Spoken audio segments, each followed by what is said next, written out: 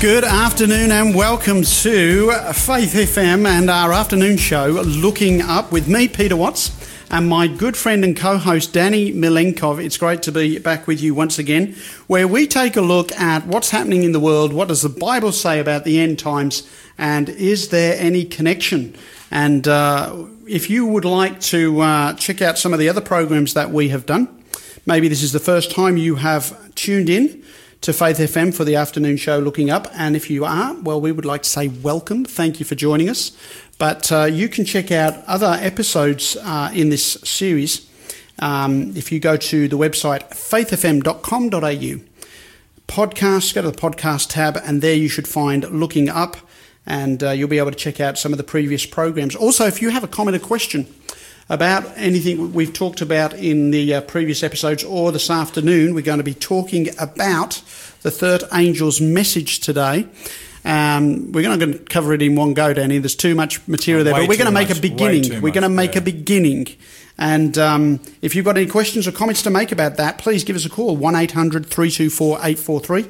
That's 1-800-324-843. You can also text on 0491 064 669. That's 0491 064 669. How you been doing, Daddy? I've been praising the Lord, Peter. It's a wonderful day to be alive and well here in Newcastle. The sun is shining, just a glorious day. And to be able to open up the Word and to share it with our listeners, there's nothing better. Nothing better. You say that just about every week, and that's not a criticism, but we could have replayed last week's. But that's a good thing. So that's what I like about Danny, always positive, always upbeat. And always praising the Lord. You know, you would almost imagine that there's a divine influence in his life, which of course there is. And so we're grateful to have you on the show, Danny. So we are, maybe, Danny, do you want to talk a little bit about where we've been as a program just before we go to our first music break? For those who may be tuning in for the first time, what have we been talking about? Sure. And I too just want to give a big warm welcome to those who are tuning in for the first time, or if you've joined us recently. We have been looking at the current world events, in particular COVID and everything associated with that, and how that relates to Bible prophecy. What does the Bible have to say? So we started off by taking a look at the words of Jesus and what Jesus had to say about the way the world would be before he returns, and then we've moved into Daniel and Revelation, and that's where we are. And currently we are in God's final message of love. The heart of the book of Revelation. God's final message of love to the world, which is in Revelation 14, which is where we're continuing on today. Yeah, okay. Well, we're going to get stuck into that. Before we do, though, we're going to listen to some music. We've got Jeff Morris, Reach Out to Jesus. Sounds like a good idea.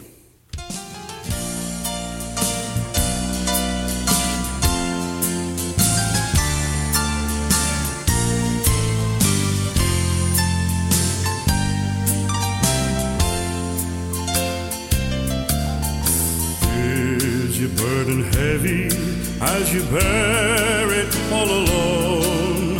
Does the road you travel harbor danger yet unknown? Are you grown weary in the struggle of it all? Jesus will help you when on his name you call. He is always there, hearing every prayer, faithful and true. Walking by our side, in his love will hide all the day through. When you get discouraged, just remember what to do. Reach out to Jesus, he's reaching out to you.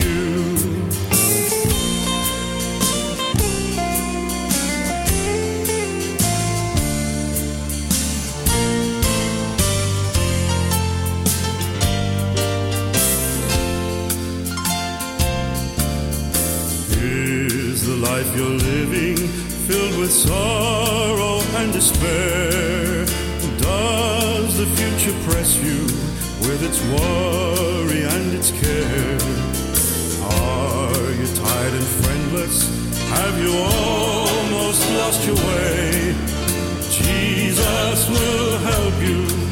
Just come to him today. He is always there.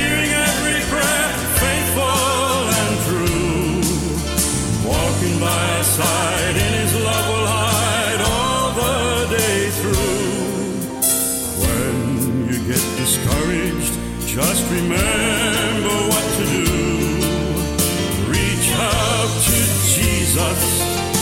Reach out to Jesus. Reach out to Jesus. He's reaching out to you.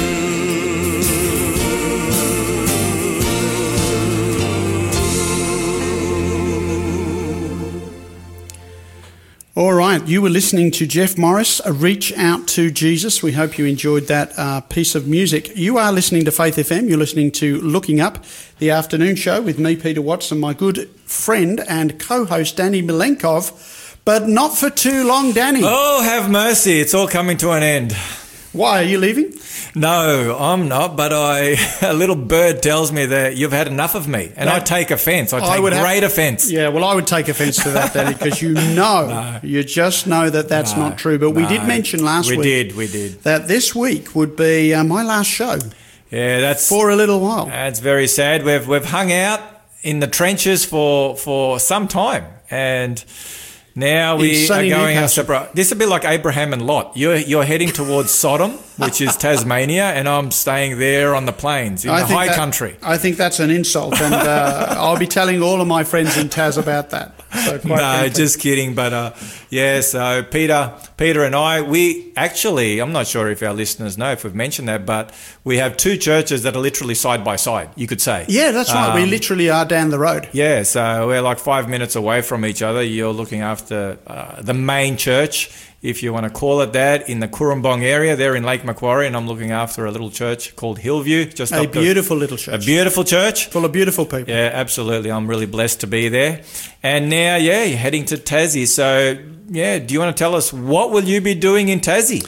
Okay, so I received a request back in July as to whether I would be willing to transfer down to Tasmania and certainly pastor a couple of churches down there, but also to look at planning outreach programs for that state. So my passion, as you know, Danny, and that's one of the reasons we do the radio show, is to tell people the good news about the Lord Jesus Christ, about the everlasting gospel. Who is Jesus? Why does it matter? What does he mean to you? Who are we as human beings? What is our relationship to God? Why are we in such trouble, and what is God doing about it? All of those things. And, I just love sharing. I remind people on the radio that I used to be an atheist and I didn't know any of the things that we've been talking about on this program. And God has changed my life in immeasurable ways for the better. And so because of that, I want other people to know. I often sometimes will talk about this when I'm sharing messages with my church and say that, when somebody gets cancer and they begin having treatment and then the treatment is successful and they're told they're in remission and they've got over the cancer that they had, they want to tell everybody about it. And they want to tell other people who've got cancer and they want to fundraise and they want, you know what I mean? It's like they want everybody to get treatment. The Bible tells us we all have a problem called sin. Yes. And it's got a rather insidious symptom, which is death. Now, death is not the problem. It's a symptom of the problem. Sin is the problem. Death is a symptom. That's right. But God not only can deal with the symptoms, he can deal with the main problem as well. And so that is the good news, that death is not the end, that this world with all its troubles is not the final destination. God has a better plan in mind. And we've been sharing that message here in North New South Wales, and now I'm heading to Tasmania to help others to share that a little more over there. Well, it's probably very appropriate that you go. You're one of the main speakers here on Looking Up, and Tasmania being at the bottom of Australia, you can encourage them to look up.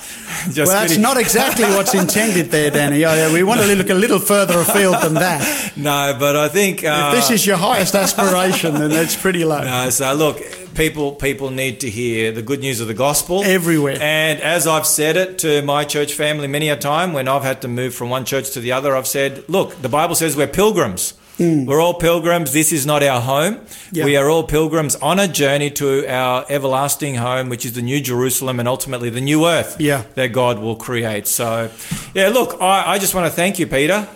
You've been a great mate and you will continue to be a great mate. It's good to have someone who's on the same page with me. No one's really on the same page with me. Not even my wife is on the same page with me. Hard to imagine that one, Dan. Yeah, I know. So, and like we were married on the same day, but not you and I. No, but to different individuals. Yeah, absolutely. But we were married on the same day in the same year. About the same hour. About the same hour. Which is a bit bizarre, quite frankly. And we kind of slept in a hotel room, in separate beds when we were in the Middle East and travelled. And so we spent a lot of time together. We did. We sat on a bus together for about 6 weeks or something. So we've done that twice, actually. We have. I forgot about that.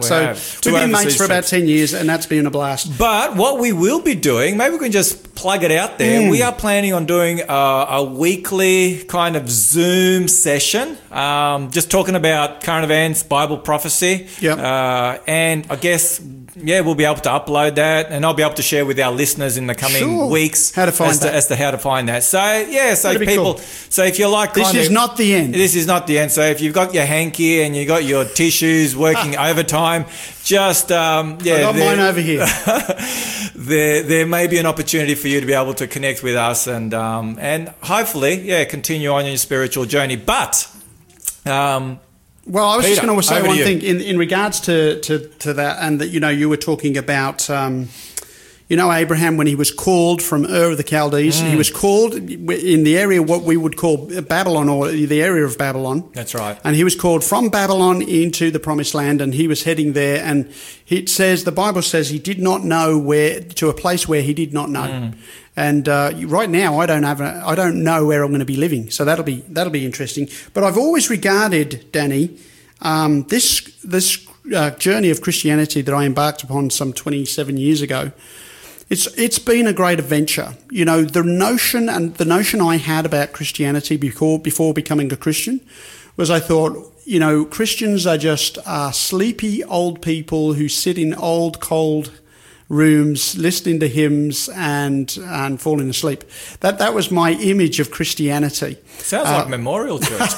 No, sorry. Just steady, Daddy.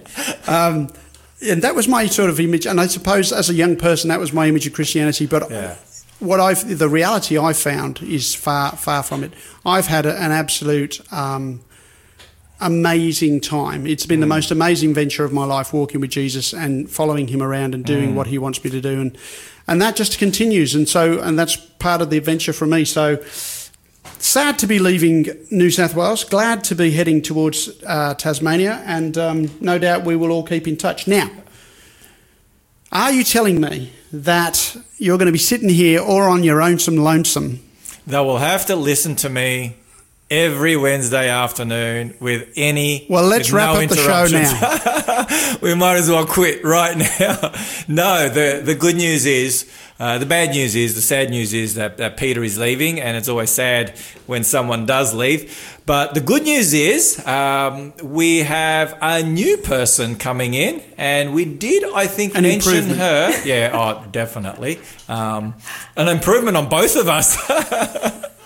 If we could only have two, need all the help you can. If we could only have two new individuals, things really will be looking up. Then they really will be looking up. Yeah. So anyway, we'll do it in small steps. So we have Sharissa, and I think we mentioned her last week. Sharissa Tarosian. She will be stepping in. She's a friend of mine. Yeah, she's a friend of mine too, and I'm just so glad that she is willing, and she is with us here in the studio today. So we're going to hear from her and get to know her a little bit in the next number of minutes. So, are we going to throw to her or not? I am, Sharissa. This is a big intro. Here we go. Sharissa, welcome to Faith FM Looking Up. Thank you so much. It's been a real fun time just sitting here listening to you two. Have you got second thoughts about joining us? I recognise I have very big shoes to fill. I won't go that far. Sharissa, so what interests you about doing a radio show like this? I think what's most interesting to me is the Bible study. I love studying the Bible. I don't profess to know everything about it, but I like Join the club. Yeah, I like having questions pitched at me so that I can learn things and study and go deeper and strengthen my faith. Yeah. Good on you. Well, I have no doubt that the listeners will be blessed as they hear you, Sharissa, joining the crew, and Danny's staying on, of course, and we have I've got to tell you, there's a young man called Liam across the table from me here. He's our producer. Let's not forget about Liam. He does such a great job. He's one of the unsung heroes of the show, actually probably the unsung hero. So thanks, Liam, for all you're doing. Well, without him, we wouldn't be able to do what we're doing. He kind of keeps things on track. And he does. Yeah. All right, so let's talk a little bit about, and you can feel free to chip in here, Sharissa. News for this week. Anything in the news? I mean, I can tell you what I've been doing personally, which is packing boxes, basically, is what I've been doing. What I would like to do is, obviously in the news, front and centre pretty much every night is the United States. The election's coming up, and that's been front and centre. Now, Sharissa, you have a very keen interest on Bible prophecy. In particular, in the last little while, I know that you have been doing some deep research into the United States' role in Bible prophecy. And we've looked at that in the past, we're going to revisit that. Particularly next week, I think, when you and Sharissa talk about it, we're going to get into that. Sharissa's a bit of an expert, I would say, in a humble way, in this space, in that she's done a lot of research for the purpose of producing a very important seminar, online seminar. So, Sharissa, do you want to tell us about this online seminar that is going to be airing very soon? Yeah, sure. So, because everybody's watching the news and watching American politics right now, the world's got the attention there. We have developed a series. It's called America and the End. It's starting on the 27th of October, which is next Tuesday, I believe. Next Tuesday night at 7:30 p.m. And it's a 9-part series, and it's taking a look at America's role in history, but also how that plays into Bible prophecy. And I think you'll be surprised. I know a lot of people that I've been speaking to about this series are very surprised to understand or to learn that the Bible actually says a lot about America at the end of time. So this is a very relevant series, and I'd encourage you to look it up and join. You can view it for free on theend.digital. That's the website, theend.digital. And by all means, share it with your friends. I think you will appreciate the journey. And I understand, Sharissa, after each 30-minute presentation, there's going to be 30 minutes of Q&A. Is that right? Yeah, I'm glad you brought that up, because, yes, there is a 30-minute section of live question and answer after each presentation. Cool. So, tune in and don't miss it, and save your questions. I'm going to be tuning into that, I think. I can't wait. As soon as I heard about the program, I've been just so excited. I wanted to get on the program. But well, there's good reasons why Peter and I were not invited to host this series. They really wanted this series to go well, especially with the Q&A. They were not really quite sure how we would handle a Q&A. On a serious note, though, I mean, I remember when... Bible prophecy is an amazing thing, and, it's one of the reasons why we take the Bible seriously. It's one of the reasons, here is an ancient book that was completed about 2,000 years ago. Began about 3,500 years ago, completed about 2,000 years ago. And yet, why is it the best-selling book? Why is it that, you have it in lots of hotels and motels, and why is it that I think 5 billion copies have been produced in the history of the world? It's by far and away the most popular book. Well, it's the best-selling book every year. Best-selling book every year, best-selling book of all time, right? Why is that? And one of the reasons is its reliability. It has stood the test of time, and one of the areas that we look at in regard to that is that there is historical evidence, there is scientific evidence in the sense that, the creation aspects of the Bible are borne out by what we see and observe in the natural world. And then, of course, there's prophetic evidence. And, when we talk about the prophetic evidence, there are so many prophecies in the Bible. And then when we talk about Revelation and we're talking about the United States, when I first heard of that, I thought, wow, that can't be right. How are you going? How can you get America in the Bible? It's a 2,000-year-old book. America's such a young nation. We've already looked at that somewhat in this radio show, and of course, we're going to be very fascinated to see what is shared in America and the End on Tuesday night. So make sure Tuesday week, we'll plug that. We'll plug that again before the end of this radio show. So don't worry if you didn't quite get that, but. When you're listening to this radio show, it's always handy to have a pen and paper handy, because we'll have some more details that you can jot down. But people will be fascinated to hear about that. And Sharissa being on the show, the radio show next week. Absolutely. definitely be diving into that, because today we're going to be talking about the third angel's message. We're going to look at, we've already looked at these things, but then it brings them all together in that final angel. You've got the beast, you've got the image of the beast, you've got the mark of the beast. What do these things mean? And then the commandments of God, the faith of Jesus. Then you've got contrasted against that, those who have the faith of Jesus and keep the commandments of God. So that's going to be a fascinating discussion today. We hope people will tune in. Call your friends, get them to tune in too, and we're going to have a fascinating discussion today. So we're going to take some more music. We're going to have some news. This is The Idea of North, and the song is Revelation. Da da da da da da da da da da da da da da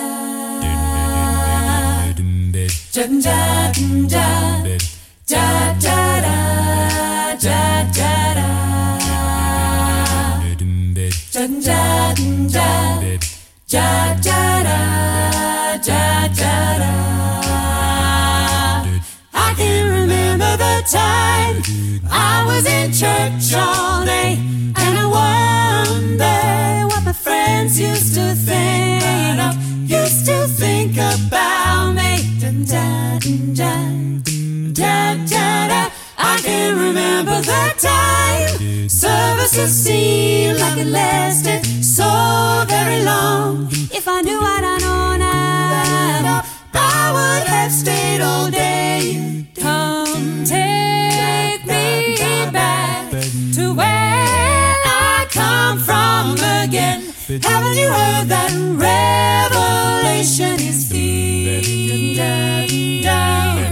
I'm so glad this revelation is here. I'm so glad this revelation is here. I'm so glad this revelation is here. I'm so glad this revelation is here.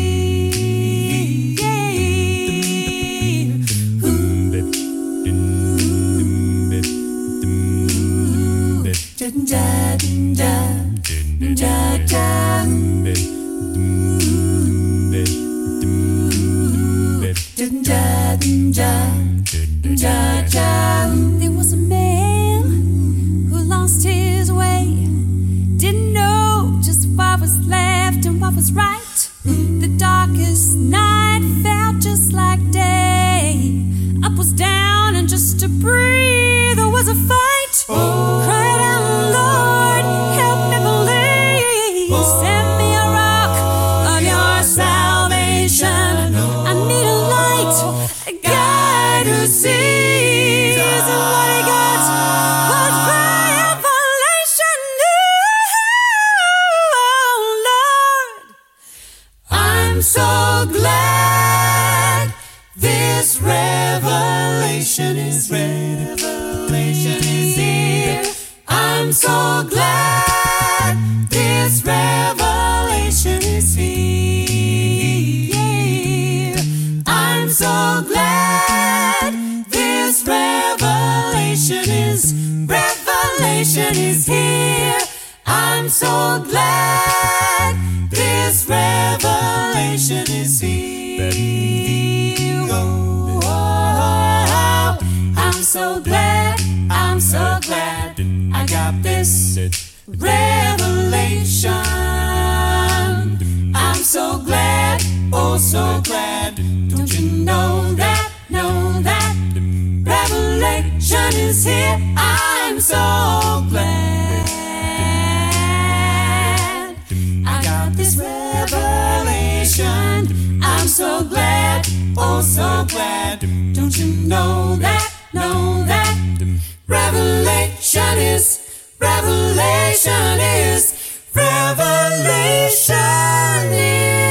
here.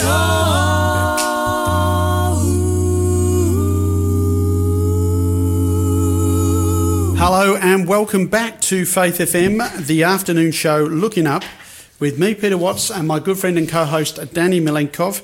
And Danny, what's caught your eye in the news this week?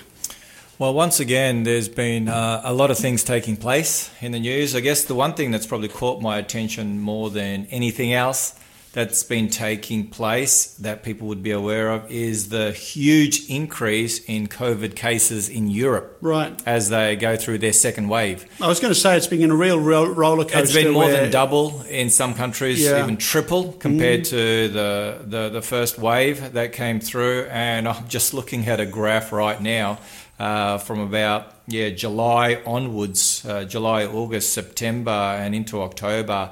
Yeah, the numbers are really going through the roof. So there's a big concern. And I know in your part of the world where you were born, there are lockdowns going back into place. Yeah. So, that's right. I mean, my mum, I talk to my mother in the UK, and I speak with her pretty much every Friday night. My brother's there as well. And thank the Lord for face-to-face communication. And we get to talk to each other. But, I think my mum is a very cheerful, positive kind of person, but she's getting a little bit frustrated with not being able to go out of the house as much as she would like. And, of course, my mum's in her 80s, so she would be in the vulnerable age group, I suppose. It's frustrating to see these numbers going back up. And that's the challenge, I think, Danny. Recently, of course, we had the budget and a big spending budget from the Australian government. And, they're basing that on the hope that a vaccine will soon come. And the question is, financially, how long can we keep spending the big dollars when the economy's not recovering as fast as we would like? Yeah, this tightrope that our politicians keep speaking of, that we are walking, this tightrope, one end looking to preserve the economy, keep the economy afloat and people's businesses and people's jobs, and you can throw in there, people's mental health. That's all associated with that, and then the physical health. Protecting people's physical health. So do you protect people's jobs or do you protect people's health? And so we've got this dilemma, and it's interesting. We've mentioned this a number of times, that Jesus talked about this kind of scenario in the last days where men's hearts would fail them from fear. There would be great confusion. There would be a lot of anxiety as to which way to turn, and do you turn in this direction? Do you turn in that direction? What road do you take? I mean, it's like you're in between a rock and a hard place. It's not an easy situation. Just to give you a comparison, Peter, in France, during the peak of COVID back in March, the highest number of daily cases was 7,500. That was back in March 31, so at the end of March. And just this past Sunday, they had 26,000 cases in one day. So that's more than tripled. And so what do? Do you keep the economy closed? Do you close it up again? It's a tough one. So as we mentioned before, I'm planning to move to Tasmania in the next couple of weeks, actually. And so they are talking about easing of restrictions, where Tasmania is going to recognise New South Wales as a safe state, hopefully from early November, and hopefully that will be an easier passage into Tasmania. But also I noticed today, Danny, they've got some more easing of restrictions here in New South Wales. Yeah, we're going the other way, which is good. It is. And, the hope is, of course, while ever there's virus circulating, you never know when the next little outbreak is going to occur. So we have to be, vigilant and so forth. But, they were talking about from this Friday that restrictions will ease on gymnasiums and on places of worship. And so that's a good thing. And they're talking about the limit on places of worship was 100, and it's going to be lifted to 300 according to the ABC news website I'm reading from, subject to the 4 square metre rule, of course. But New South Wales Treasurer Dominic Perrottet said these changes would have economic benefits and return more of society to the way it operated pre-COVID. Notice what he says here. This is a great announcement for the body and the soul, because he's talking about gyms and places of worship. This is a great announcement for the body and the soul, Mr. Perrottet said. So whatever you worship, there's something in this one for you. Wow, look at that, eh? Yeah, which is it's a nice segue into what we're going to talk about today, which has a lot to do with places of worship. Indeed. And more than places of worship, it's the object of worship. Who do people worship? And we've talked about that a little bit before, but maybe we'll go to the scripture and start talking about the third angel's message. We've been talking about the three angels' messages of Revelation 14. We are now up to the third angel's message, which begins in Revelation 14, verse 9, and continues on through verse 12. And maybe, Danny, I might get you to read that when you get there. Love to. But we have said, and I think there's really good reason to believe it, that these three angels' messages are the last warning messages of planet Earth. Are clearly there to go to every nation, kindred, tongue and people. Clearly they're called out with a loud voice, a megaphone, as we've talked about before. We find that in verse 14, then I looked and I beheld a white cloud, and on the cloud sat one like the Son of Man, having in his head a golden crown and in his hand a sharp sickle. And he has a sharp sickle because as you read through the rest of that chapter, he comes to reap a harvest. He comes to reap the earth. And this is symbolic of the second coming. Jesus talked about the harvest in his parables when he was here 2,000 years ago on earth. And so here we have these three angels' messages going to all the world. Then we have an image of the Son of Man coming with a sickle in his hand to reap the earth. This is an end-time message. It's not something that's talking about something that happened 2,000 years ago. And we can talk a little bit about that as we get into maybe some questions a little later in the day. But Danny, why don't you read through Revelation 14, 9 through 12, and before you do that, I just want to say this much. What we're going to read in the third angel's message is perhaps the most severe warning given anywhere in the Bible, right? These are not soft, pampering words. These are stark words, and we'll get you to read those out in a moment. But it sort of makes me, when I look at this, why is God so severe in his language, right? Why is it so serious in the language that he uses here in this passage? And it is because where there is great danger, there needs to be a great warning. Absolutely. And what it always brings to mind for me, and I've shared this in other messages visually too, many people are thinking about the fire season that's ahead of us because we had such a devastating fire season last summer. And people are thinking about the fire season that's just ahead of us. And many will be looking at those fire danger warning signs that they see on the side of the road as they drive into a particular area. And it'll have, moderate, extreme, severe, or whatever it has. And then at the end, it's got catastrophic. And I've been in places where that arrow has pointed to catastrophic. Just last summer, when there were some, 40-odd degree days, very dry conditions, high winds, really catastrophic fire danger conditions. And the point is, catastrophic is a strong word. You don't use that word all the time. And catastrophic is a strong word, and it's used because it's supposed to help people to understand the seriousness of the danger. When they're using a strong word like that in the warning, it's because there's a strong level of danger. And so as we read this third angel's message, we want to recognise that this message is given at a time when the danger is the greatest. So why don't you read for us, Danny, Revelation 14, verses 9 through 12. Okay, thank you, Peter. And before I read, I'll just have a prayer for us to begin. Father in heaven, we're about to open up your holy word. And we pray that your Holy Spirit will guide and lead as we seek understanding from above of the things we're about to read and hear and seek to understand. In Jesus' name we pray. Amen. Amen. All right, Revelation 14, verses 9 to 12. Then a third angel followed them, saying with a loud voice, and you spoke about that, that warning message, and the word there, loud voice, the Greek words megalephone, megalephone, megaphone. So this is a megaphone voice. Yeah. If anyone worships the beast and his image and receives his mark on his forehead or on his hand, he himself shall also drink of the wine of the wrath of God, which is poured out full strength into the cup of his indignation. And he shall be tormented with fire and brimstone in the presence of the holy angels and in the presence of the Lamb.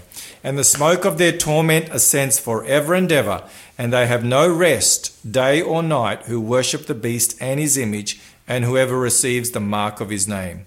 Here is the patience of the saints. Here are those who keep the commandments of God and the faith of Jesus. All right. Thank you, Danny. And so what you have here in this third angel's message to begin with, it's obviously a severe warning against worshipping the beast, his image, and receiving the mark. Okay, and so we're going to talk a little bit about those things today. We've talked about some of those things before, but now we're talking about them in the context of this final warning message that's given in Revelation 14. And if we sort of backtrack a little bit to the two previous angels, when we talk about a third angel's message, it means there's two previous ones, which we've covered in the previous programs. But the first angel's message really speaks about the pure gospel. It's the everlasting gospel. It's talking about fear God and give glory to him. It goes to all the world. The hour of his judgment has come, and worship him who made the heavens and the earth, and so forth. So it's positive injunctions to do things, to fear God, to give glory to him. It talks about a time period. It talks about worshipping God. Okay, so they're all positive commands to worship God. And we've dealt with each and every one of those aspects. We have. So the first angel's message speaks about the pure gospel. The second angel's message warns about the false gospel. We talked about that last week. Babylon is fallen, is fallen. In fact, the last couple of weeks, we talked about that and what that was about. And then the third angel's message helps us identify the difference between them. And you have a very nice, succinct, 6-word summary of the three angels' messages. So why don't you share that with us, Danny? Sure. Well, the Lord brought this to my attention as I was thinking about these three messages. And the first message can be summarized in 2 words: God's truth. The second angel's message, which focuses on Babylon, which we have unpacked in the past, and there's actually a question on that that we can explore a little later from one of our listeners. The second angel's message, basically in 2 words, Satan's lies. So we've got God's truth, Satan's lies. And the third angel's message that we're going to begin unpacking today is your choice. Right. So God's truth, Satan's lies. God exposes Satan's lies after he gives us his truth, and he says it's your choice. Yep. So which one will you choose? Will you choose to be part of Satan's lies, or will you choose to respond to God's truth? It's your choice. Yeah. And this is, when we look at the book of Revelation, particularly chapter 13, and we'll go back into there again, I'm sure, today, where it talks about all the world wondered after the beast, and they worship the beast, and they worship the dragon. Now, this is a global experience. This is not just a handful of people. So we're talking about deception on a global scale. And so it's very important for people to understand what this is talking about. If we go back to the story of Noah's flood in the Bible, that was a worldwide message of warning that was given. Most people didn't believe it. Most people were convinced that staying on dry land was going to be the best place for them. Getting on that boat was not a good idea, and they mocked Noah. And of course, then we have the history. But when you consider only 8 people got on that boat, we don't know how many people were outside the boat. Probably millions at that point, when you look at the population growth and so forth. So, this is something that we really need to take notice of. We're going to take a little break. We'll come back in a moment. We're going to listen to the Lesser Light Collective. Who's This Girl?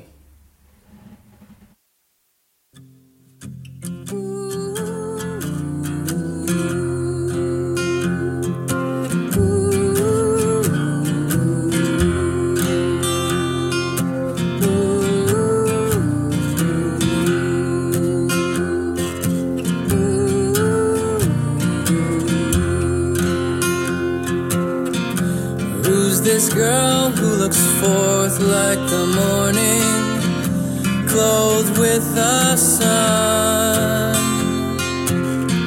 A bright crown of stars adorning, beauty is undone. And how did he fall from heaven? How did he fall from heaven? This angel on her trail. Angel on her trail. How did the prince become a dragon? How did he become a dragon? And throw God's stars down with his tail. Threw his stars down with his tail. She's been faithful to her one true lover through pain and joy. They gave their hearts to each other. Now she bears his boy.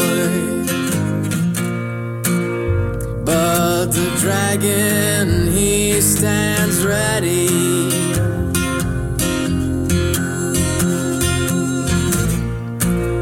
to cut that man-child down.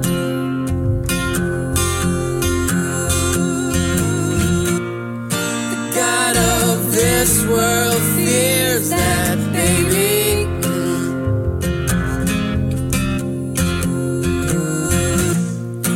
'Cause he's destined to take his crown.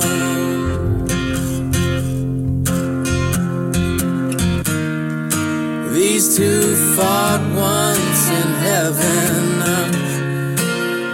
and the dragon he lost. And that victory for love, it was sealed on the cross. Jesus, servant so humble, Satan, tyrant so proud. You know how this war ends. It's Christ caught up, the snake cast down.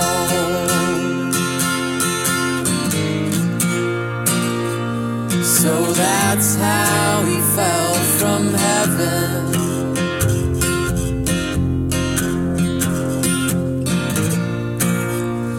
Oh, Lucifer once bright,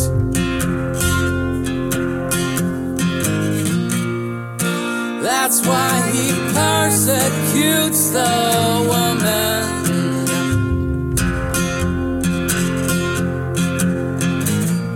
She stayed faithful to the light. Who's this girl? She's the true church, the remnant. They give their lives. They keep all of God's commandments. They hold the words of Christ.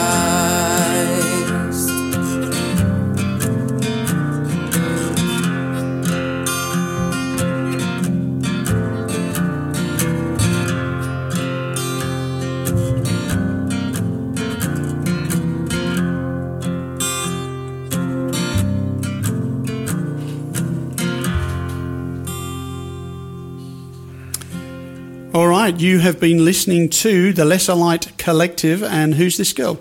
And so welcome back to Faith FM, the afternoon show Looking Up with me, Peter Watson, my good friend and co-host Danny Milenkov. And we are going to be looking at the third angel's message, and we've just been sort of setting this up. Before we do, let me once again share with you how you can get in touch with us if you want to call in with a question or a comment. We've certainly had a couple of those already today. But you can call 1-800-324-843. I better slow that down a little bit. call 1-800-324-843, or you can text us on 0491 064 669. That's 0491 064 669. So before we jump into the third angel's message, we talked last week, Danny, and the week before, quite extensively about Babylon and the fall of Babylon, and how the writer of Revelation is picking up on words and language from the fall of ancient Babylon and then applying them to spiritual Babylon. Now, we've had at the end of time. At the end of time. Now, a friend has sent in a message. We just want to say thank you for sending in your message. This is from Mick. And Mick writes, he says, if Babylon was the Roman Catholic Church and the beast is the government, just when and where does the government hate the Catholic Church and bring her to ruin? Let's just pause there and unpack a few of those things. Certainly the Church of Rome is mentioned in Bible prophecy, and in fact, it would make sense that it would. Either the Bible talks about things in the future, things that we talk about as prophecy, or it only talks about history, things in the past. But clearly the Bible tells us that it's telling us things about the future as well. And here it says, if Babylon was the Roman Catholic Church and the beast is the government. So first of all, we don't say that Babylon is Rome alone. Okay, the Bible clearly says that Babylon is this woman that you find in Revelation 17, and she's described as Babylon the Great, the mother of harlots. In other words, there are multiple daughters from this power that also are involved. So we're talking about, and a woman in the Bible represents a church, and then you have the beast being the government. That's not us saying that. That is Daniel chapter 7 telling us that a beast represents a kingdom, a nation, or a political power. And when we talk about the beast of Revelation 17, with its 7 heads and 10 horns and so forth, it says the 7 heads are also 7 kingdoms. It says there, and we recognise that it's not as much as it's not the government, but it's the governments of the world who will unite with the woman at the end. Now, this is not happening yet, but notice what it says. Have you turned to Revelation 17 there, Danny? Mm-hmm. I've got it. Do you want to pick it up and tell us where you're at? Revelation 17, we're speaking of Babylon, verse 12 and 13. It says, the 10 horns which you saw are 10 kings who have received no kingdom as yet, but they receive authority for 1 hour as kings with the beast. Now, that's a very critical and important point, that 1 hour. I'm going to come back to that in just a moment. All right. So they receive authority with the beast for 1 hour. Verse 13, these are of one mind, that is these 10 kings, and 10 in the Bible in prophecy is a universal number. So this is talking about worldwide. So we're talking about all the nations of the world, okay, all the kingdoms of the world. They are included in this 10. These are of one mind, and they will give their power and authority to the beast. And so what we have here, Peter, is that this system called Babylon is a union between church and state. Religions of the world join together with the political powers of the world in order to bring about peace and harmony and unity at the end of time. But will enforce religious practice. Religious practice right around the world. So we picked that up in the third angel's message. Now, it's very interesting because it speaks here of 1 hour. And in Revelation 18, this system ruling with the nations of the world, okay, church and state together will rule for 1 hour.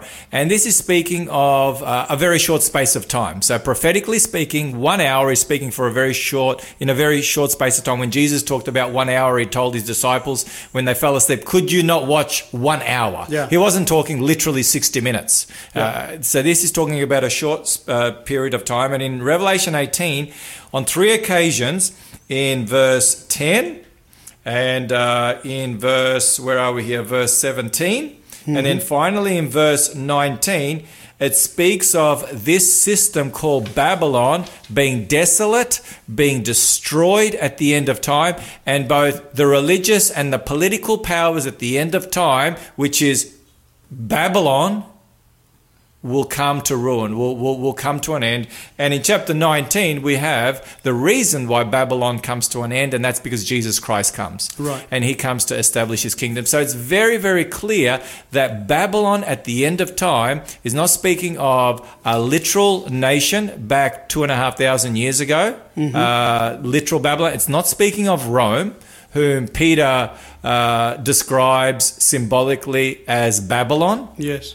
But it's speaking of the end of time. Because in Revelation 18:4, it's very, very clear what Babylon we are to come out of and when. Because it says in Revelation 18:4, and I heard another voice coming from heaven saying, come out of her. And that's speaking of Babylon. Yes. There, the previous verses there, it's speaking of Babylon. Yep. Come out of her, my people, lest you share in her sins and lest you receive of her plagues. And so the plagues... what plagues would they be? The plagues didn't fall 2,000 years ago. This is not talking about the 10 plagues of Egypt. Sure. This is speaking of the plagues at the end of time. And we know that because in Revelation chapter 14, and I'm really on a bit of a roll here, so I'm going to pause after this so people can get their breath. But in Revelation 14, we have, as you pointed out, the strongest warning in all the Bible against those for those who are contemplating receiving the mark of the beast or worshipping his image.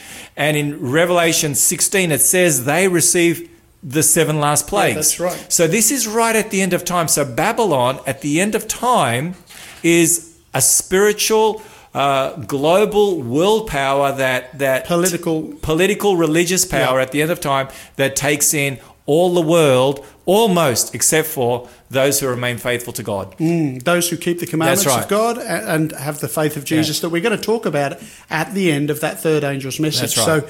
So yeah, spot on, Danny, and thank you for that. I think that, I just jotted down a few thoughts here in terms of Babylon here, why Babylon is not a literal ancient Babylon that we've talked about the time when Daniel used to live there.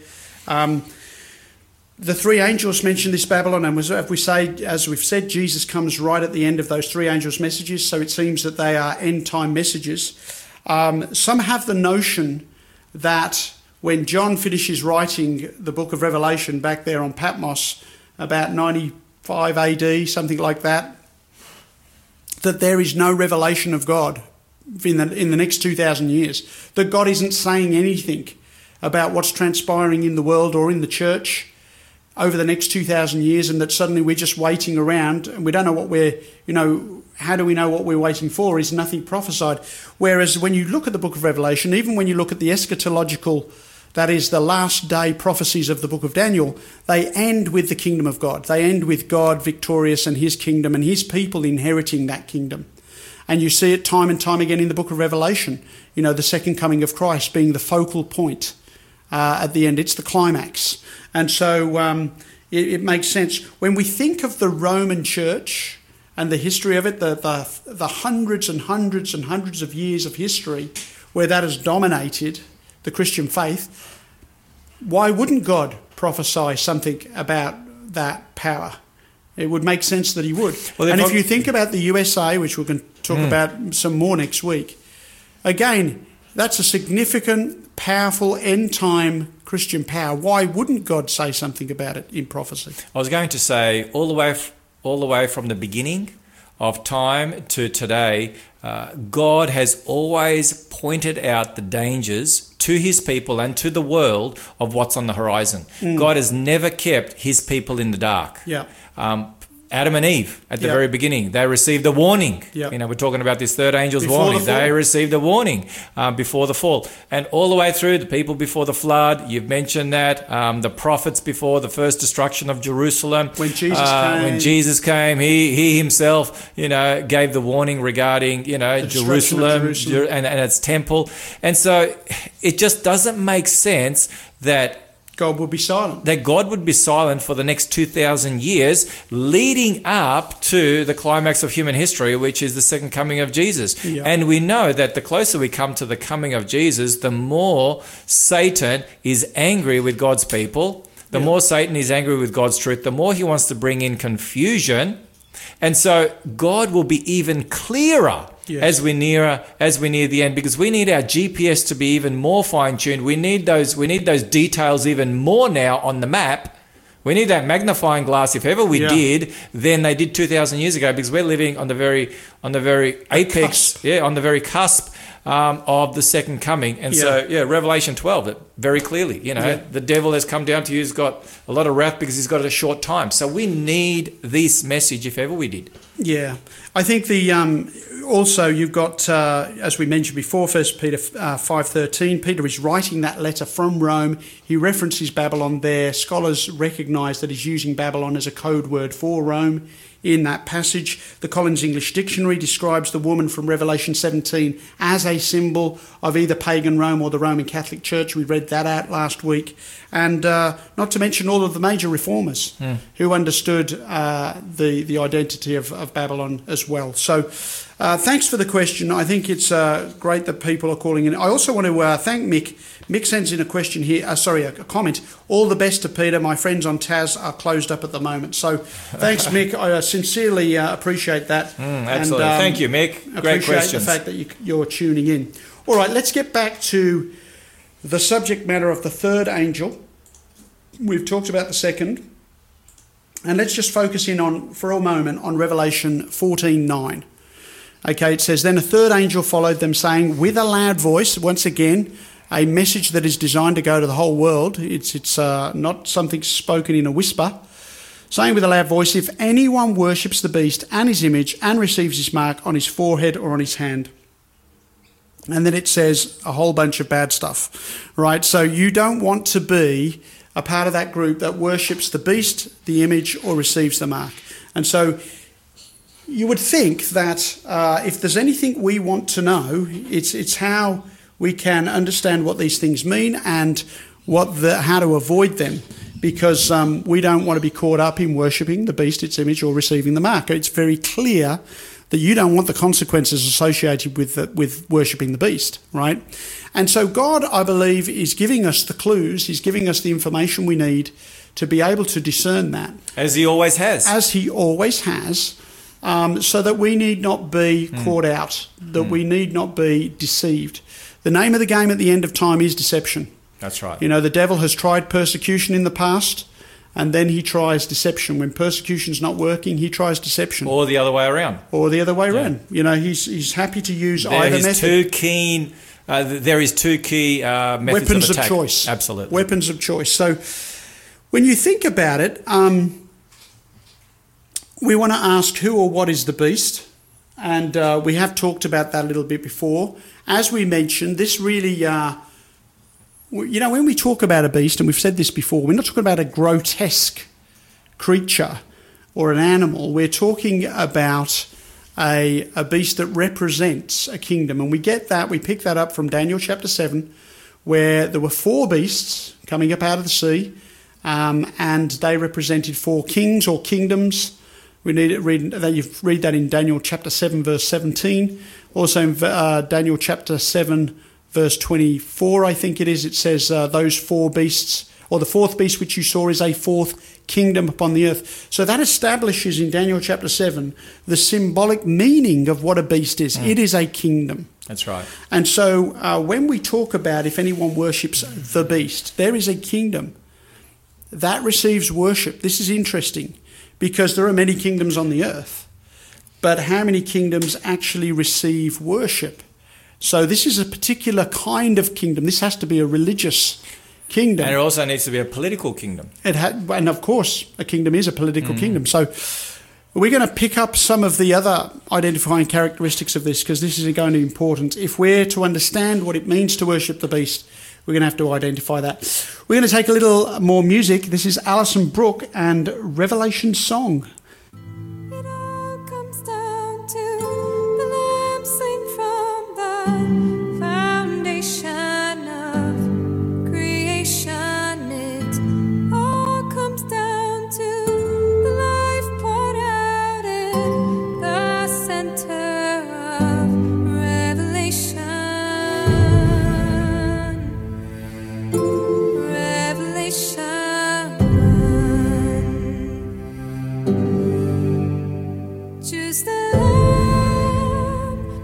Jesus. Choose the Lamb. Choose the Lamb. Choose Jesus. Choose the Lamb. Choose the Lamb. Comes down. Choose Jesus. The Lamb slays for choose the foundation of creation. Choose the Lamb. Comes down. Choose Jesus. The life poured out. Choose the center of revelation.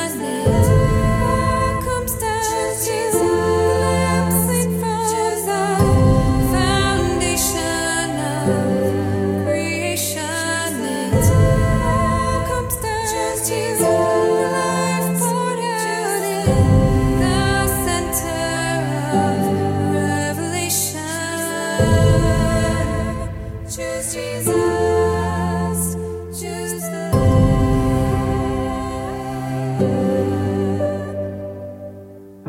It all comes down to the Lamb slain from the foundation of creation. It all comes down to the life poured out in the center of revelation. Revelation.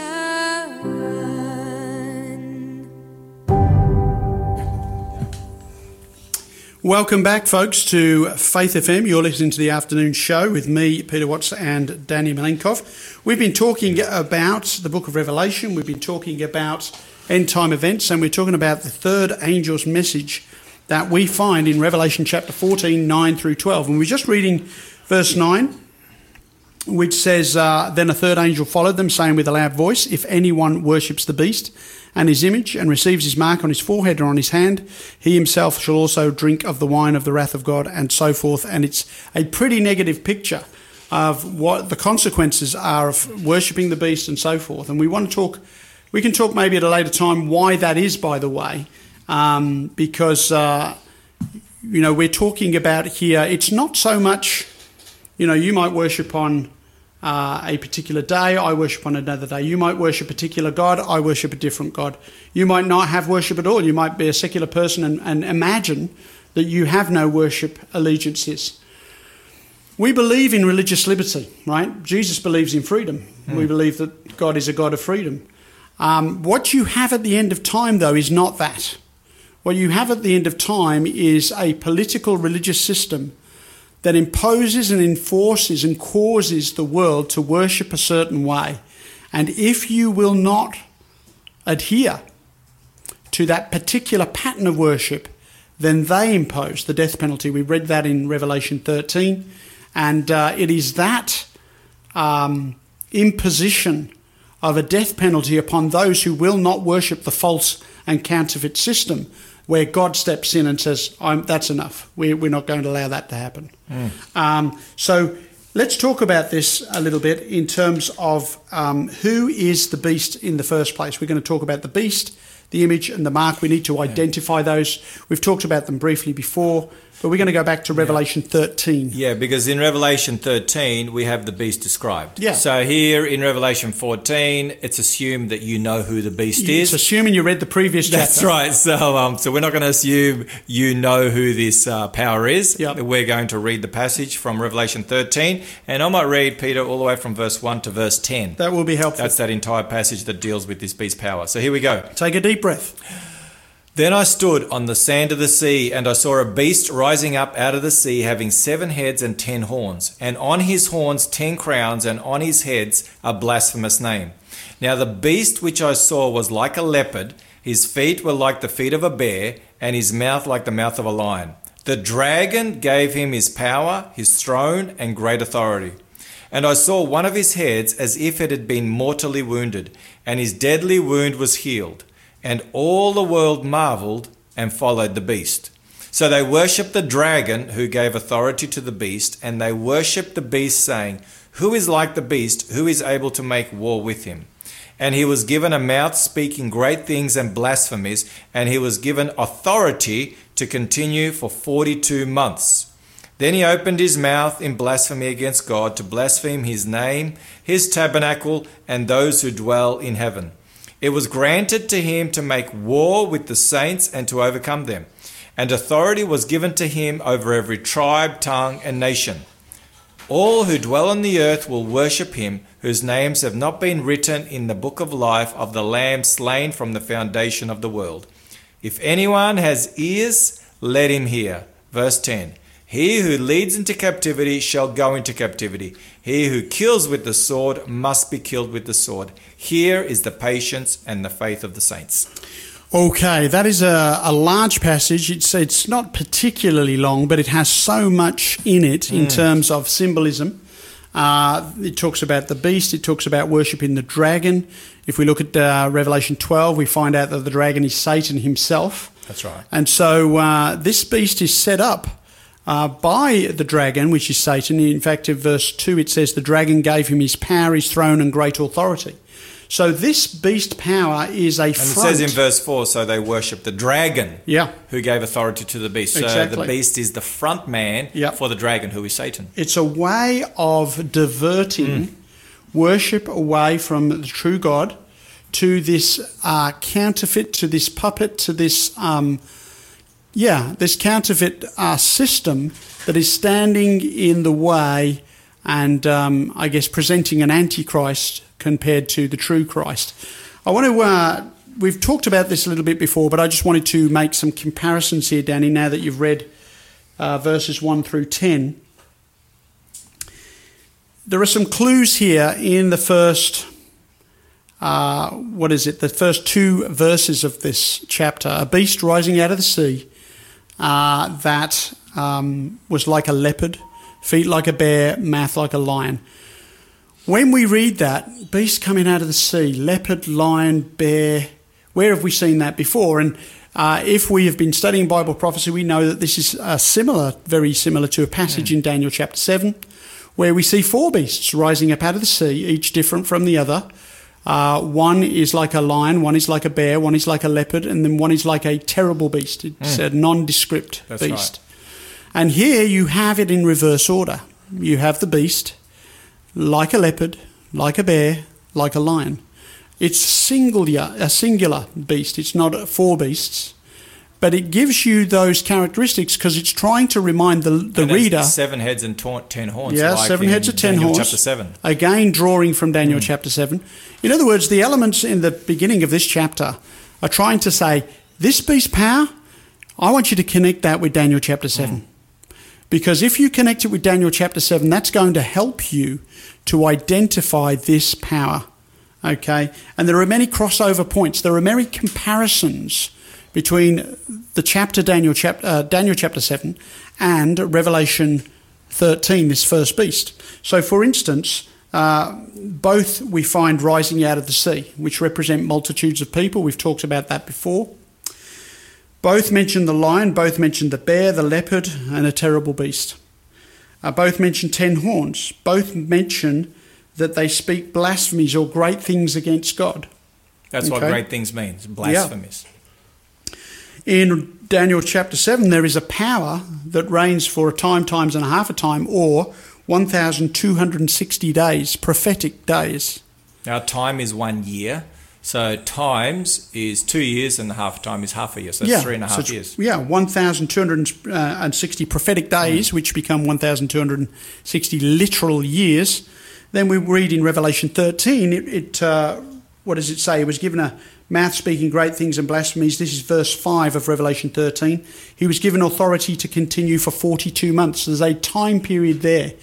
If you take 42 months of 30 days each, which is a biblical month, you have 1,260 days.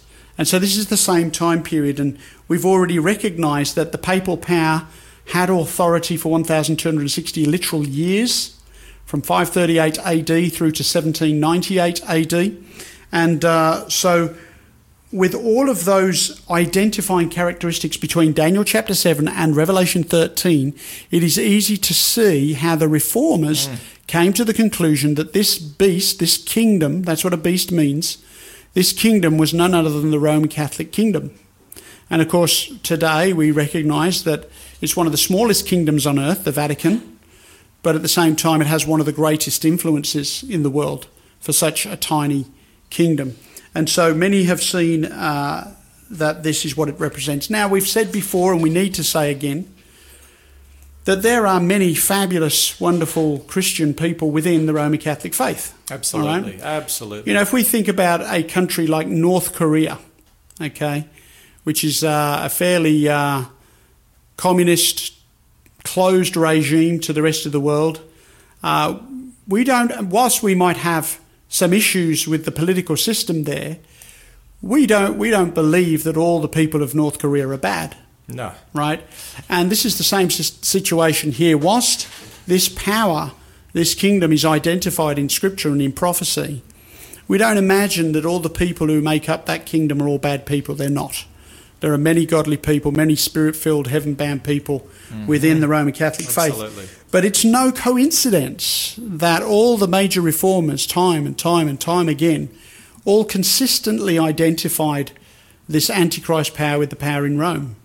And like I said, this is not something new. This is hundreds of years old in its interpretation. And, the great reformers, they didn't agree on everything, but they were pretty unanimous on this. And so that tells me something about that too. Indeed, and I think it's difficult for us, more so looking back and identifying this power and maybe thinking... Maybe not knowing the history. But the issue is, like you mentioned, the reformers, they were living through that. Yes. They were living at that period of time. They saw the impact of church and state coming together. When the Bible speaks of blasphemies or great things, which according to Scripture is, and we've talked about this in the past, to blaspheme God is to claim to be God on earth. And to claim to be able to forgive sins. They're the two biblical definitions for blasphemy. So that was very clear back in the day of the reformers. They saw that, unlike what we see today. So the Church of Rome today is very different to what it was back then. That's just how it is. Yeah. However, the Bible says that, sadly, and this is what the Bible teaches, the book of Revelation, that the Church of Rome will turn. It will turn from the image that it portrays at the moment, in particular through Pope Francis and the way he is seen as a man of peace, a man of religious freedom. And I want to read verse 4. And that's all going to change, sadly. Yeah, I just want to read verse 4 again of Revelation 13. It says, "So they worship the dragon," that's Satan, "who gave authority to the beast," which we believe to be Rome. "And they worship the beast, saying, 'Who is like the beast? Who is able to make war with him?'" And it's very easy to look at the image of the Roman Church today in the world, its influence in the world and its popularity in the world. And it's easy to ask those questions. Who is like the beast? Who is able to make war with him? How can you make war with some power that is perceived as such a positive influence in the world? And so that's a very interesting statement that it is made there. I just want to make some comparisons here before we go to another break between the Lamb of Revelation and the Beast of Revelation. So we've talked about the reformers identifying this power as Antichrist. So you have Christ and then you have Antichrist. And Antichrist doesn't mean simply against Christ. It means in the place of Christ. That's right. A counterfeit. Okay, so an Antichrist in the place of Christ. So I want you to think about that, Christ and Antichrist, and then the Lamb and the Beast. If you compare those two, what we've read there in Revelation chapter 13, 1 to 10, both the Lamb of Revelation and the Beast of Revelation, the Lamb represents Jesus, the Beast represents the Roman power, we believe. Both begin ministry by rising out of water. Jesus began his ministry by rising out of the waters of baptism, the beast power rising up out of the sea, the multitudes of people. Both of them have horns. The Lamb has 2 horns in the book of Revelation, and the beast has horns, which represent power and influence. Number 3, both minister for 3.5 years. Fascinating. That's really fascinating. That is fascinating. Jesus had a 3.5 literal year ministry between his baptism and his crucifixion. And then the beast power ministers for 1,260 prophetic days, which is literally 3.5 years. So that is fascinating to think about. Both receive a deadly wound. Jesus goes to the cross. The deadly wound is received by the papacy in 1798 when it was captured and dethroned. But then both rise again. There's a resurrection. And the Bible tells us in verse 3 that the deadly wound was healed and all the world marvelled and followed the beast. It's sort of paralleling what Jesus did in his ministry. Both have power and a throne, and both are worshipped. And so that's a very fascinating 7-point comparison between the Lamb of Revelation and the Beast of Revelation. And it helps us to identify Christ and Antichrist. And like I said, again, all the major reformers saw this power this way. If I could just add one more, Peter. Yeah, go in to Revelation 13:7 it says, and authority was given to him over every tribe, tongue and nation. And in Matthew 28, verse 18, Go and Jesus make says, disciples. all authority has been given to me in heaven and on earth. So they both receive authority. Yes, yeah. Fascinating stuff. So there's quite a comparison between those two powers, Christ and Antichrist, the Lamb and the Beast. We're going to take a short break and we're going to listen to Randy Travis. Which way will you choose? Very appropriate for this time in the segment. Which way will you choose, Randy Travis?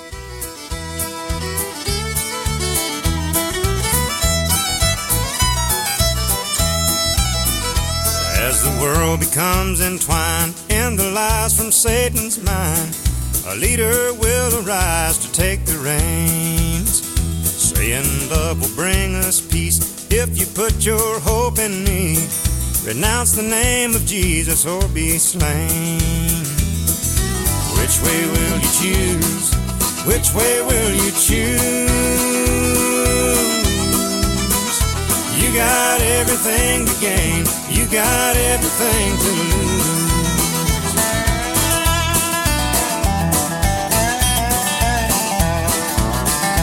As the masses take his mark, believe the lie to chill their hearts. They'll know the time has come to seal their fate. Those who cling to the cross will refuse and pay the cost as God redeemed his own from the sea of hate. Which way will you choose? Which way will you choose? You got everything to gain, you got everything to lose.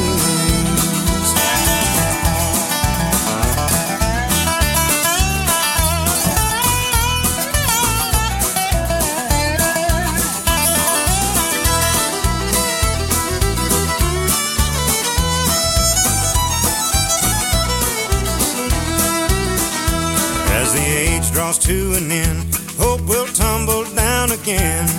The Lord will make them feel their sin and shame. You can make the choice right now. Trust in Christ, our hope and crown, or watch the world you love go up in flames. Which way will you choose? Which way will you choose? You got everything to gain, you got everything to lose. Which way will you choose? Which way will you choose?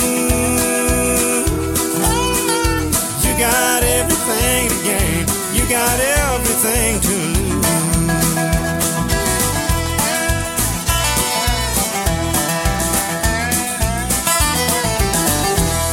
Welcome back to Faith FM, the afternoon program, looking up with me, Peter Watts, and my good friend and co-host Danny Milenkov. And this is our last half hour for the afternoon show for today. If you have a comment or question, you can call that in on 1-800-324-843, 1-800-324-843, or you can text on 0491 064 669, 0491 064 669. And just a reminder once again, if you'd like to listen to any of the other episodes that we've done in the Looking Up series, you can go to faithfm.com.au click on the podcasts tab, and there you should find Looking Up, the series with Peter and Danny, and you can listen to any of the previous podcasts, and this show will also be up there in a short while, so you can review it, share it with others, and we hope that you will choose to do that. All right, Danny, we are back, and we're doing our last half hour for the show today. So we've been talking about the beast. Now, this segment really, we're talking about the war over worship. In the end, we recognise that Lucifer, the devil, Satan, that has many names in the scriptures, but this fallen angel, Lucifer, wanted to be like God, wanted the worship that belonged to God. We see that in Isaiah chapter 14. And maybe we should read a little bit about that while we're here. So we're going to go to, if you've got your Bibles, you might want to turn to Revelation, Isaiah 14, because in connection with this worship of the beast, and we recognise that the beast is given power and authority by the dragon. That dragon is none other than the devil and Satan, and it's a character also called Lucifer in the Bible. And we're reading from Isaiah 14. Maybe you could pick it up from verse 12 there, Danny, and maybe run through to 15. Sure. This is what it says. How you are fallen from heaven, O Lucifer, son of the morning. How you are cut down to the ground, you who weaken the nations. For you have said in your heart, I will ascend into heaven. I will exalt my throne above the stars of God. I will also sit on the mount of the congregation on the furthest sides of the north. I will ascend above the heights of the clouds. I will be like the Most High. Yet you shall be brought down to Sheol, to the lowest depths of the pit. Okay, so here is Lucifer basically saying in his heart, saying within himself, it wasn't obvious to everybody at the time, but he was saying, I want to be like the Most High. I want to be God. I want to have the worship and allegiance of the beings. He got jealous of God and he wanted that worship, and he's kind of doing it by proxy. He's developed this system, this political religious system that he set up as a front to divert worship away from the true Christ, Jesus Christ, and divert that worship to himself via the Antichrist. And so just as God the Father sent Jesus into the world to be the light of the world, so Lucifer has developed this religious political system called the beast power, an antichrist that is drawing worship away from the true Christ and to the Antichrist. And it's interesting because you mentioned God the Father sent Jesus Christ, and Jesus Christ said, if you have seen me, you have seen the Father. Yeah. So Jesus Christ was the image of the Father. In the image of the Father. Express image, it says. And when you take a look at Revelation, when you take a look at the dragon, the way the dragon is described in Revelation chapter 12, it's almost like the dragon is once again described in Revelation chapter 13. You've got to look very closely because this beast that we've identified as the medieval Church of Rome in Revelation chapter 13 is almost identical to the dragon that you find in Revelation chapter 12. So what this is telling us is that the dragon gives power to this power that takes on board its image.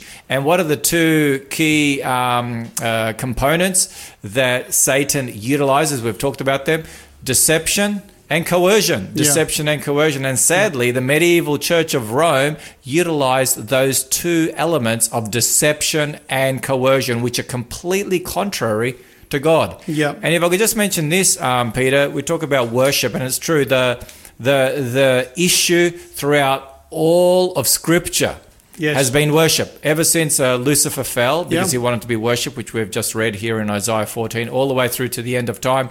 And in the first angel's message, we have God inviting us to worship him who made heaven and earth, the sea and the springs of water. So the creator alone, the sustainer of life, he alone deserves to be worshipped, not the creature. But in Revelation, in the third angel's message, in Revelation 14 that we've begun to unpack today, you have the devil, the dragon, through this power, seeking to receive worship, and he's the created being. Yeah.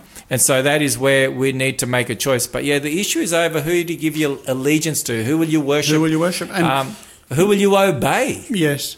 Well, in Revelation 13 and 14, the word worship appears 8 times, focusing us down. I mean, look, you talked about the fact that, back in the Garden of Eden, you have the serpent trying to draw Adam and Eve away from God and to obey him rather than obey God. And that's an act of worship, right? And then, of course, the first 2 children of Adam and Eve, there's an issue over worship. We're going to come to that, I'm sure, in a later episode when we talk about the mark of the beast, because that's a very intricately woven story that tells us much about the mark of the beast in the end of time as well. And so you've got all of this, even to the point when Jesus came himself. Even through the Old Testament, you have the children of Israel who come out of Egypt, a place that had a plethora of gods to worship. They came out of there. Moses led them to the borders of the Promised Land. They go into the Promised Land. God is warning them, don't worship the gods of all the nations around them. But they indeed did that. They fell into that. So it's always been about worship. And even when Jesus came 2,000 years ago, the devil meets him in the wilderness and says, if you will just bow down and worship me, I'll give you the kingdoms of this world. I'll give you the kingdoms. Yeah. So it's always been about that. And this whole thing is about worship. Now,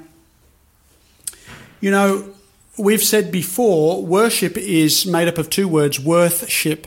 In other words, that which you value the most, that which is of greatest worth to you is what you worship.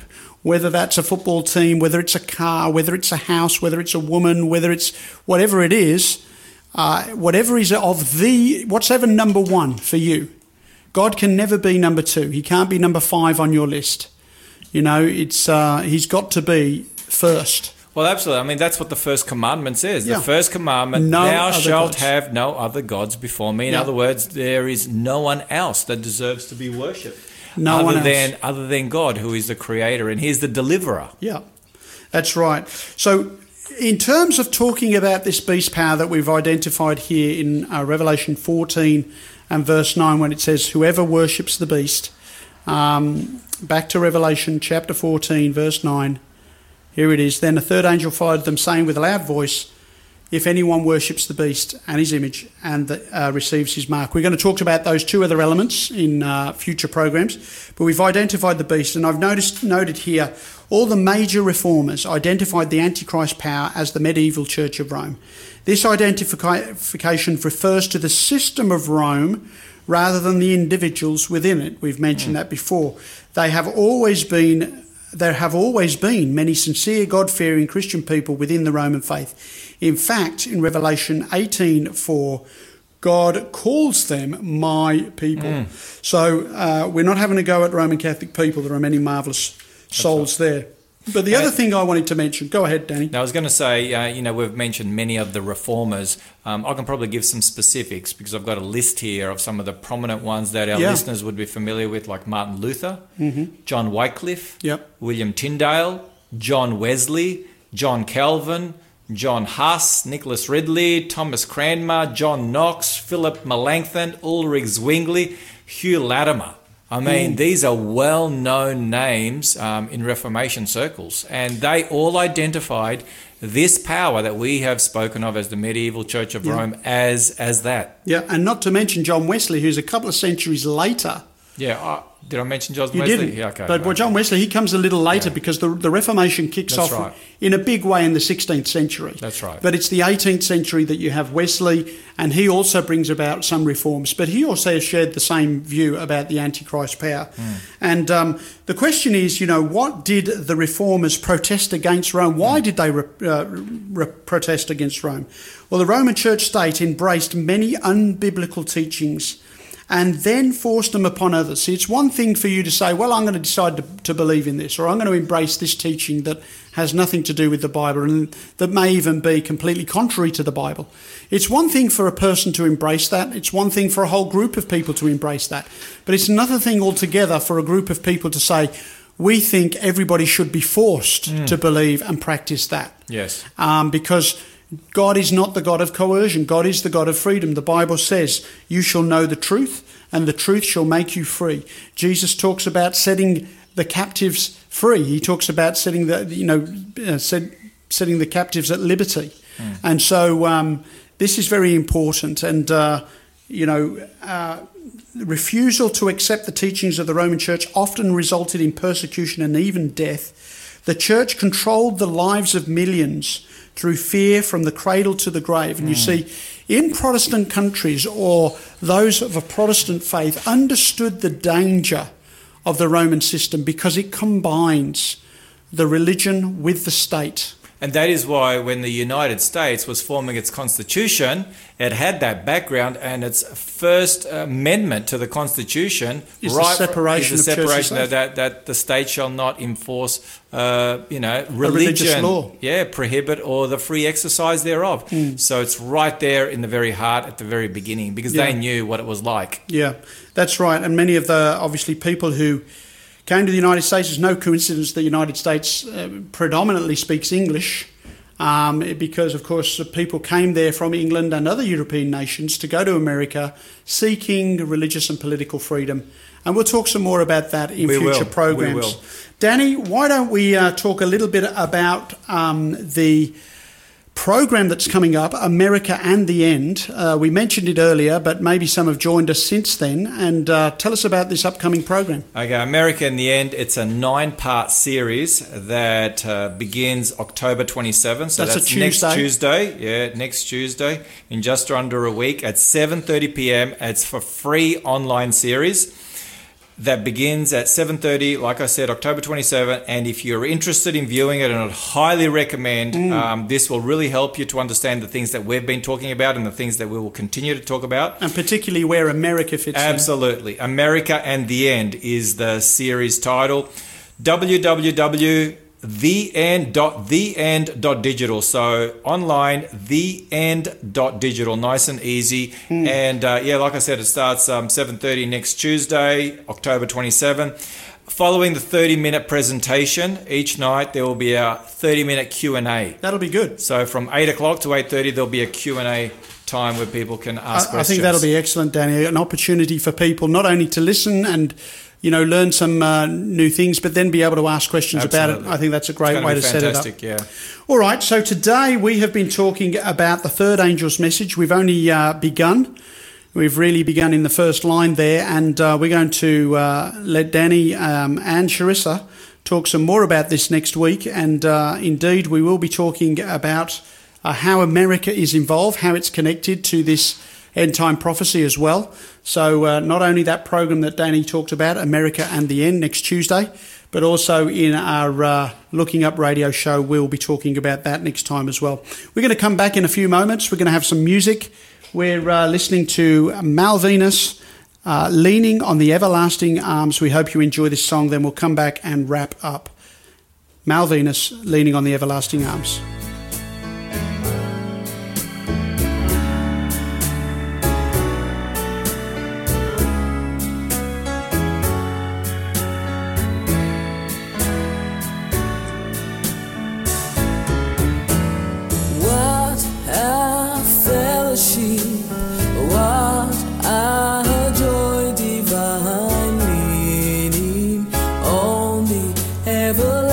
Everlasting arms.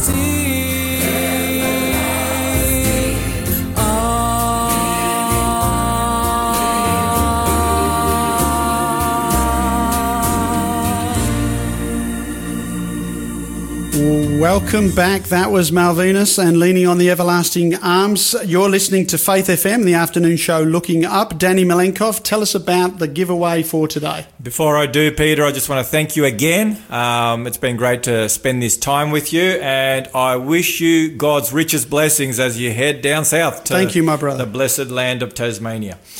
The giveaway for today is one that we've given away in the past, right on topic. The Bride, the Beast and Babylon, a DVD. So if you haven't called up for it, call up right now, 1-800-324-843. First person to call will receive that as long as you haven't received it. Or 0491 064 669. Thank you, Danny. Yes, I have a copy of that DVD and I recommend it to folks. So call in, and if you don't happen to be the lucky caller, please get yourself a copy of that DVD. You'll probably find it online as well to purchase if you wish to do so. Well, we are coming to the end of another show and coming to the end of my last show, and I just want to particularly thank Danny Milenkov for being a great co-host. He'll be in the hot seat next week as he's joined by Sharissa Tarosian. I'm sure that you will enjoy that program. Please continue to tune in, tell your friends, and they'll be talking about lots of other wonderful things from the book of Revelation. I've had a blast. Thank you so much for choosing to listen in. And until we meet again, remember what has been said in regard to Luke chapter 21, verse 28. When you see these things happen, look up and lift up your heads, because your redemption draws near. God bless, and keep looking up.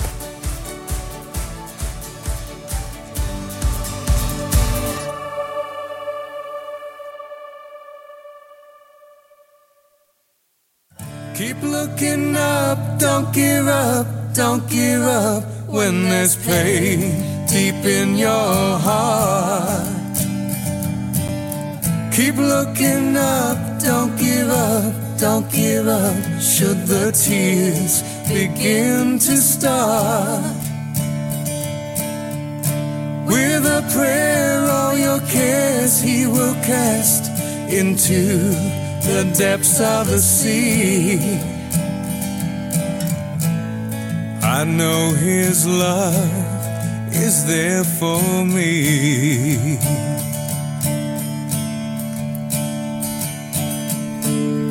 We make our plans, and still it's God who directs our ways. He knows each step I make, He knows each breath I take. It's in our darkest hour we find our greatest need. He knows what's best for you and me. Keep looking up, don't give up, don't give up when there's pain deep in your heart. Keep looking up, don't give up, don't give up should the tears begin to start. With a prayer all your cares He will cast into the depths of the sea. His love is always there for me.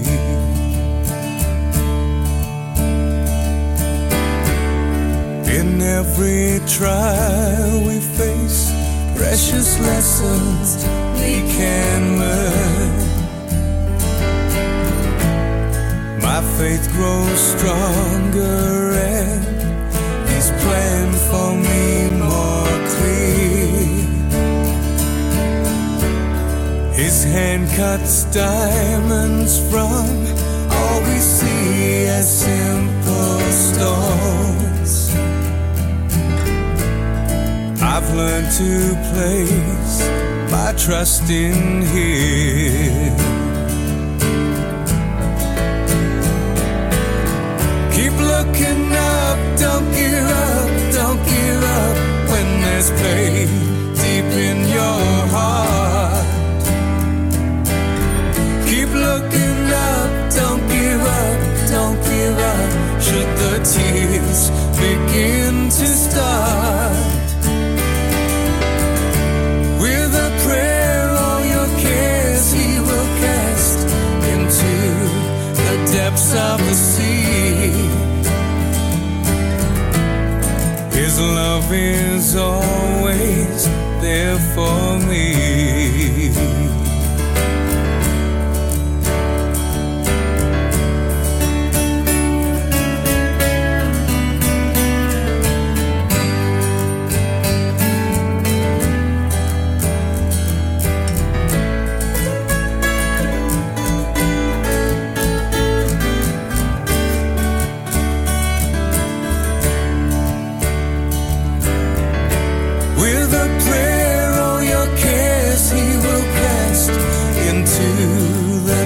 depths of the sea.